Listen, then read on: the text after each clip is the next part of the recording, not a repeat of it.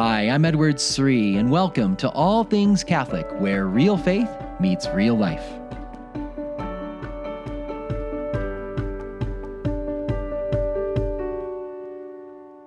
When you read some parts of the Bible, like the letter to the Hebrews, you come across strange things sometimes. Like you read about priests and tabernacles and sanctuaries and gifts and sacrifices and Levites, and you may be wondering, what does this have to do with my life? Well, I'm here to tell you that it has to do with everything in your life. If you want to worship God and live as a great Catholic, you just have to have a key to unlock the mysteries in some of these books and passages of the Bible. And I also want to share with you that there is good news, that there is a great key out there to help us. And it's a brand new book and video program series written by a good friend of mine, Dr. Andrew Swafford at Benedictine College. He's an associate professor of theology there. And I have him as a special guest on the show today to unlock the mystery of the letter to the Hebrews. So, Andrew, welcome to the show. Dr. Sri, it's so good to be on with you. What a pleasure. Well, I have to tell everybody here that not only are you an author, an amazing teacher, but as I mentioned in the intro here, you've been a longtime friend. So I knew Andrew when he was Andy Swafford at Benedictine College, and he was a student of mine many, many years ago, and definitely one of the brightest, most passionate students that came from the football team, and he came to play football at Benedictine College, but found Jesus at a deeper level, and then ended up being a theology, philosophy major. And you've gone on to do master's work in scripture, and then also move on to do your doctorate in theology. And you've been teaching now for how many years at Benedictine? I just finished 13. 13 years at Benedictine. So he's finished longer than I was there for 9 years, and you've been there longer now.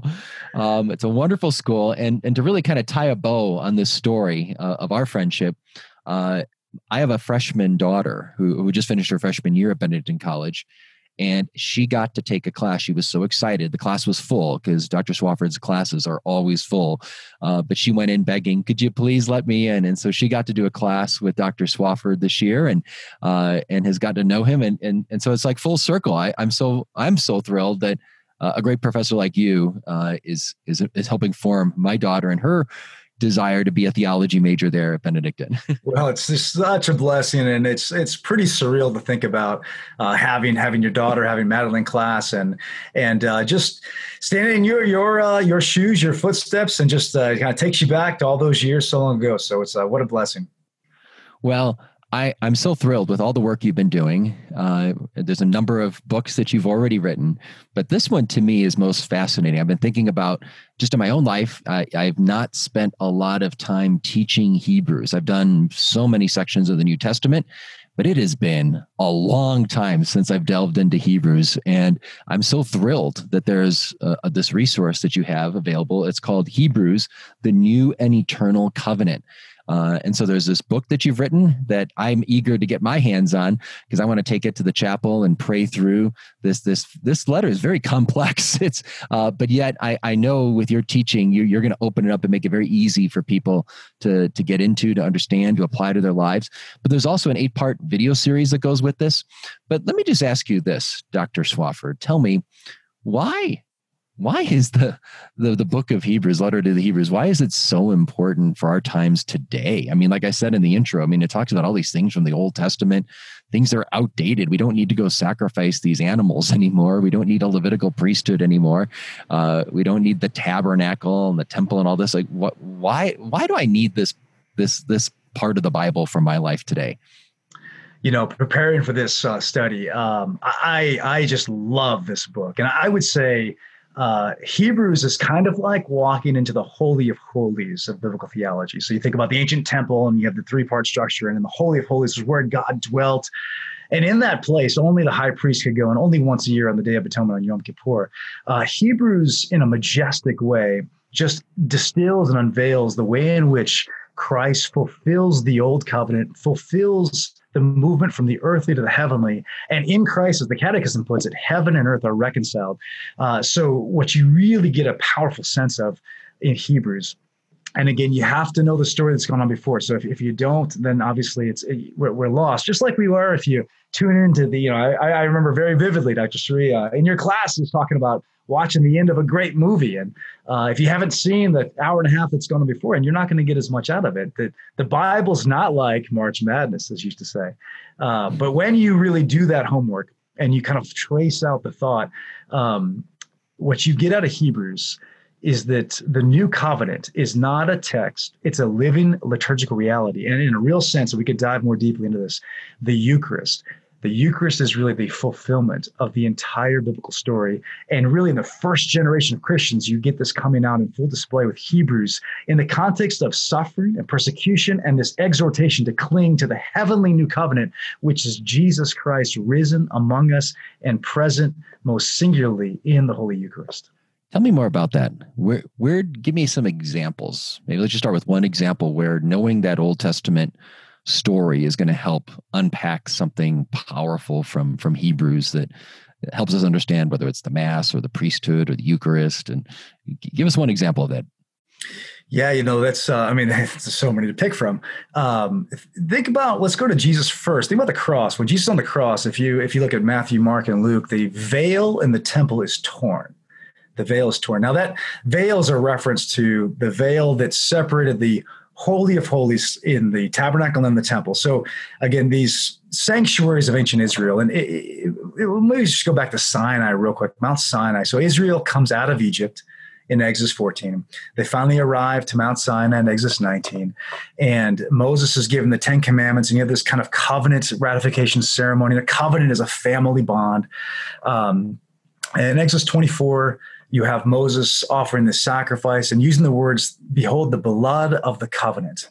The very same words Jesus picks up at the Last Supper, the blood of the new and everlasting covenant. And then that's in Exodus 24, verse 8. 3 verses later in verse 11, you have this communion meal on top of Mount Sinai in the very presence of God. And Sinai there, this is where God dwells. This is like entering, is almost a prototype of heaven itself, God's presence. And then Moses is then given the instructions for the tabernacle in the next chapter. And he's told explicitly to make the tabernacle according to the, quote, pattern, the tavnith that's being shown you on the mountain. And what that gives rise to then is this lively sense that the tabernacle, the liturgy there, is an imitation of the heavenly liturgy.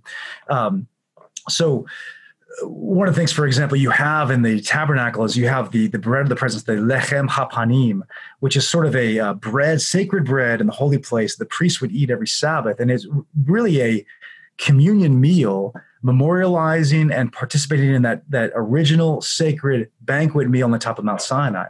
And this whole dynamic gives rise to a lively messianic expectation that in the messianic age, there'll be this messianic banquet, this banquet meal in the very presence of God. And that's what Jesus is doing at the Last Supper and through the Eucharist.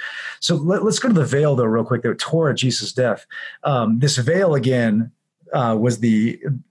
it separated the holy place from the Holy of Holies where God's presence dwelled. And as I said, only the high priest could go in there and only once a year. And so the tabernacle, on the one hand, is a great gift. It's the Sinai presence of God going with his people. But what also happens at Sinai is this golden calf episode. And what the ancient rabbis, and you may have heard of the golden calf, and the ancient rabbis used to say that what the forbidden fruit was to Adam, the golden calf was to Israel. It's sort of like this iconic sin. And you also have to keep in mind, Israel's story always embodies humanity's story. So it's not just what's wrong with Israel. This is just emblematic of human dysfunction and our alienation from the Lord ever since the garden. It's the golden calf that sets in motion, though, this tabernacle apparatus. And so on the one hand, the tabernacle is a great gift. It's God's presence that goes with his people. On the other hand, you get this sense that God's presence is withdrawn from his people, that only the high priest now can go to the Holy of Holies and only once a year. And why is that? Is that because of the sin, right? That took place there. The sin of the golden calf requires kind of a rehabilitation period, a kind of remedial period. So, for example, after the golden calf, this is when the Levites become the priests instead of what was before that was like sort of a patriarchal priesthood where every father in the home was sort of a spiritual leader and priest. Now, after the golden calf, for the first time, you have daily mandatory sacrifices. So you may wonder, why all these sacrifices? You have sacrifice before this, but it's a matter of making covenants or thanksgiving and praise to God. But after the golden calf, it's daily and mandatory. And part of that's because the golden calf is a return to idolatry, Egyptian idolatry. And one level of sacrificial meaning is to undo Israel's addiction to idolatry. And then you also get what I call this program of separation, where Israel's told, don't be like the nations, be separate, be separate, be separate. You can find that in Leviticus 18, verses 1 through 5, Leviticus 20, verse 23, and the like. And that just continues in Deuteronomy. So this is part of what Paul means when he says in Galatians 3:19 that the, quote, law was added because of transgression, that you have this fall and then you get this increase of law. So on the one hand, it's a great gift. It's God's presence goes with his people, but it's also a sense of God's presence withdrawing from his people. When Jesus dies on the cross and that veil tears, it really means two things. One, the imminent giving way and demise of the old covenant, and the old covenant embodied in the earthly temple, but also the unleashing of God's presence to the world. And so just think about this for a second. Back then, only the high priest could go into God's presence and only once a year. Now, anybody, anywhere can go before our Lord in the tabernacle and any Catholic church all over the world. Do we realize the great gift that we have? And let's now come to Hebrews. What Hebrews is all about is that Jesus has offered the most perfect sacrifice. He offers himself. And Jesus offers himself not just on the cross, but already at the Last Supper. Not just there, he rises and ascends into heaven and presents this glorified self-offering to the Father in heaven. That Jesus' sacrifice takes place in the heavenly temple, the heavenly sanctuary. If you look at Hebrews 10, 19, and 20, it talks about how now we have access to this heavenly Holy of Holies. Now, how? It says, through the curtain, a reference to that veil or curtain that tore at his death, that separated the Holy of Holies from the holy place, through the curtain, which is, quote, his flesh. And that's a Eucharistic reference. So what Hebrews is saying is we can enter the heavenly Holy of Holies through the Eucharistic flesh of Jesus. If we just take that seriously for a second, that should give us Holy Ghost bumps. I mean, do we realize the heavenly grandeur before us? And I'd say that's one of the themes of my study is, do we realize, because what Hebrews is very clear on is wherever the king is, there's the kingdom. And wherever the Eucharist is, there is the king. And when he comes at the end of time, he won't have an ounce more glory than he does right now in the Blessed Sacrament. The only difference will be in our ability to see. Yeah, there's a lot there. Are you all catching that? Yeah, I just asked him, hey, tell me one little example of how we can, learn from the letter to the Hebrews in light of Old Testament background. And I just want to linger on that theme a little bit more, this idea of the veil of the temple being torn, just to make sure that all the listeners are catching that, right? So there's a veil that was there separating the innermost sanctuary, the Holy of Holies. And as you mentioned multiple times, the Jewish people couldn't go near there. And why is that? Originally, God's presence was dwelling, right there at Mount Sinai, came down upon not just Moses, but Nadab, Abihu, Aaron, and all the people heard God's voice at Mount Sinai. All the people saw his glory come down on the mountain in the form of a cloud.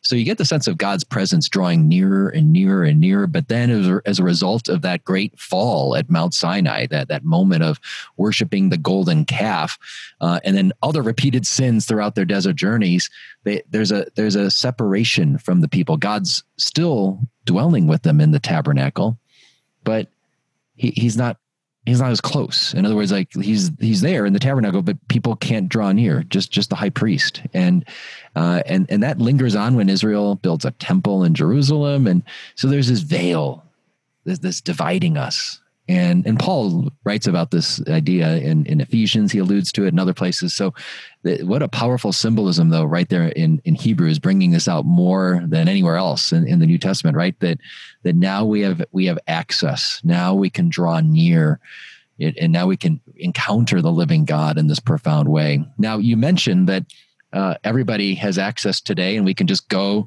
to through the veil to see Jesus. But actually, Andy, in light of COVID-19, a lot of us haven't been able to, right? It's almost like we're going back in the Old Testament days where Jesus is a little bit farther. We feels like, thanks be to God, things are opening up. What would you say in light of this now, as people are just starting to go back to their churches, and there's still some places where, in situations in life where people may feel like it's not safe for them, they don't want to go yet, and that's the church is allowing the dispensation for that. But what would you say in this time of transition, as we're coming, as if we're coming back to the tabernacle, and we have the chance to go in, at least some of us do, on some level, at some frequency, and then others may want to pull back. What might Hebrews have to offer us in these days as we're transitioning back to the Mass? Gosh. This is why I sense such timeliness in preparing this study. And obviously when I was writing the book, all this wasn't quite here yet, but just because we've been doing, at home, we've been praying the Liturgy of the Hours, for example, as a family, and watching masses online, and people are doing Bible study, which is all wonderful. But there's a real sense in which the study of the sacred page should lead us to Jesus's presence in the Holy Eucharist. That's the goal.